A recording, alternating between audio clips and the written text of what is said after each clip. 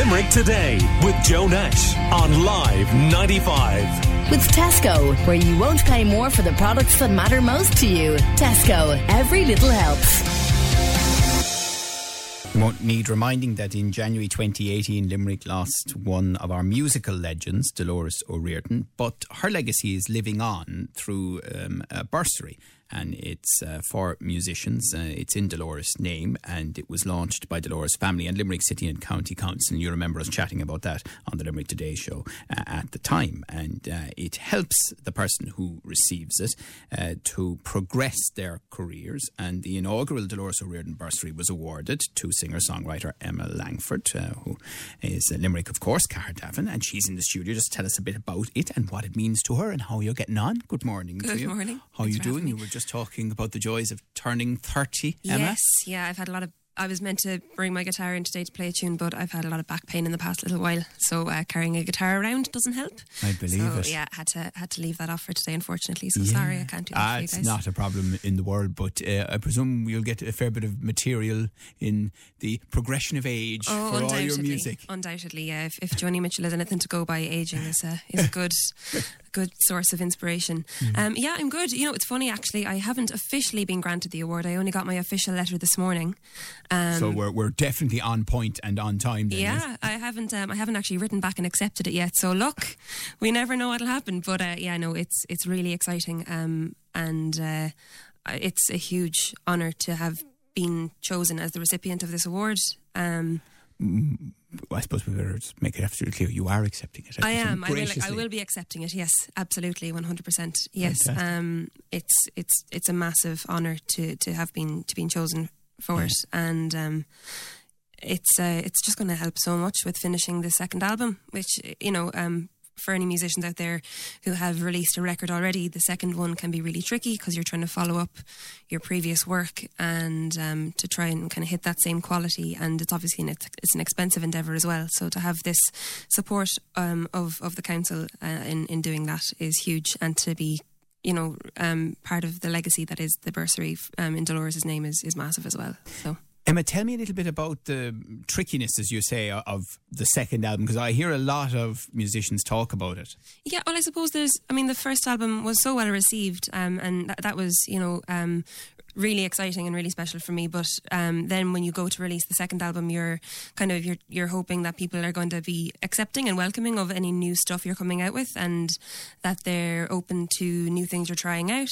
For me, it was kind of a thing of, the first album was a culmination of everything I've written from the start of writing songs ever to that point in my life in 2017.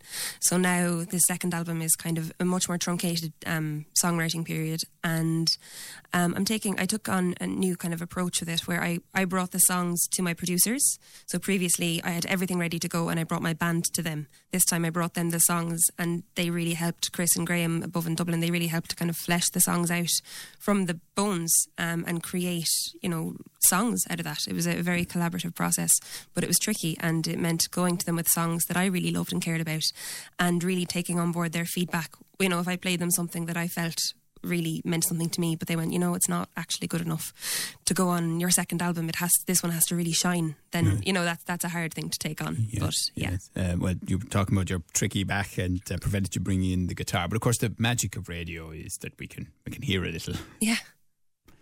You know I'm such a fool for you. You got me wrapped around your finger. Do you have to let it linger? Do you have to? Do you have to? Do you have to let it linger?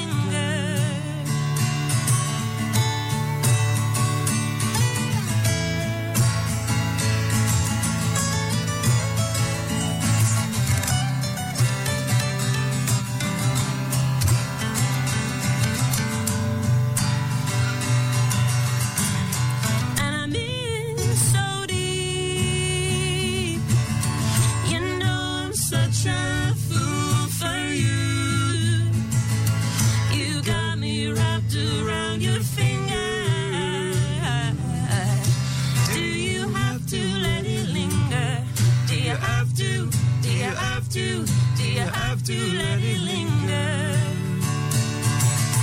You know I'm such a fool for you.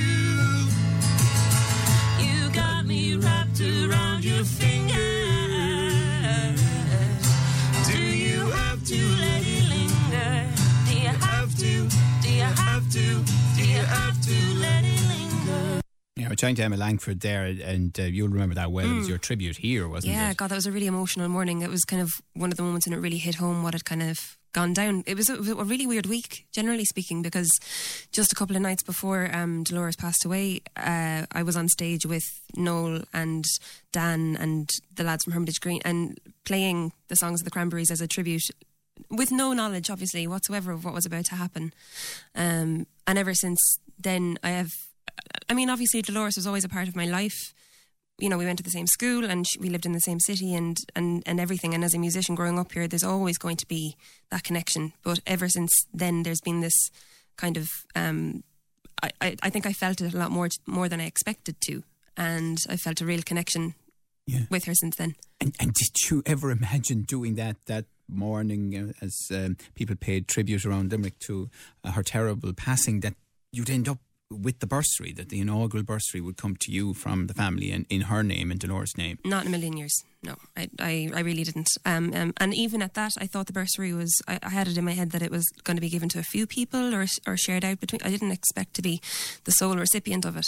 And it did, when I kind of found out the full details of what it was, I was shocked. And it's well worth pointing out that this is something that will benefit many musicians, singer-songwriters over the years, won't it, the bursary? Yeah, and I think that's a really special way of honouring Dolores' legacy. There was a lot of talk around the time of her death around how the town, her and the city could honour her. And, you know, there's been the various concerts in memory of her. And everyone, you know, there's so much love, such an outpouring of love for her. But I think this is the most incredible way to really recognise the legacy, the musical legacy, the creative legacy she's left behind. Do you think she's more appreciated after her death in Limerick than maybe she was before it? I would say so, yeah. I would say, well, at least more overtly. But, you know, there's always this Irish thing of if someone does well, we can be reluctant to kind of acknowledge it and celebrate it. So I think recently, in recent years, that's less the case. I think people have started to wake up to the fact that we need to start appreciating who we have while they're around, because you just never know what's going to happen. So I think in recent years people have started to wake up to that fact and have started to be open about loving the creative gifts we have in this country. And the lads from the band, of course, very much still a part of the fabric of Limerick life. Absolutely. And songwriting, and are very helpful, I know, to songwriters and musicians. They are, yeah. I met Ferg totally by accident. I was still doing my BA in UL, and he was doing an MA across at the Computer Science building, and they needed a singer-songwriter to come down and just record themselves singing with the guitar. So I went down and I met this chap called Ferg and this guy called Padraig, and went in and recorded my song The Seduction of Eve with them. And Padraig kind of gave me a nudge and he was like, be careful now, he might add some drums to your tracks. And I didn't understand what he was talking about. I didn't get the joke. And I was kind of complimenting Ferg on his bravery of going and doing the MA when he hadn't done a BA and all this kind of stuff, being really kind of condescending. And then afterwards I went and I met the course director, Alan Dormer, and he was saying, so how'd you get on? You're working with the Cranberries drummer. And I was like, was I? What? No, I wasn't. It was Ferg, the guy. And he was like, yeah, that's the drummer from the Cranberries. And I fell through the ground like I nearly threw up my mouth. It was so totally by accident. I met them before I ever really started this career properly. Brilliant. So, do you have a busy time between now and Christmas? I'm kind of taking it handy a little bit now. I have a beautiful gig tonight actually in Killaloo at the Washerwoman, or Ballina, Tipperary rather. Jeez, they'll kill me. So that's the Washerwoman, and that's with a couple of other brilliant artists, Aidan Coyne and the Hatchlings boys from up north. And I'm doing a fundraiser for Limerick Educate Together Secondary School on the 4th of December in UCH as well. And then the 8th of December I'm going to be launching the music video for my new single, The Winding Way Down to Kells Bay. So that'll be in the very place the place that inspired the song, in Cahersiveen and Kerry. Lovely. So if anyone's heading that direction in December, to come out to our retreat for that. It's beautiful at any time of the year down there. True, very true. It really is. Okay, Emma, listen, fantastic to see you. I hope the back improves. That's so do I. Important, doing what you do for a living, and also that the money will help you to do whatever you wish to do with it. You know, it's already given me such a relief, and that really helps.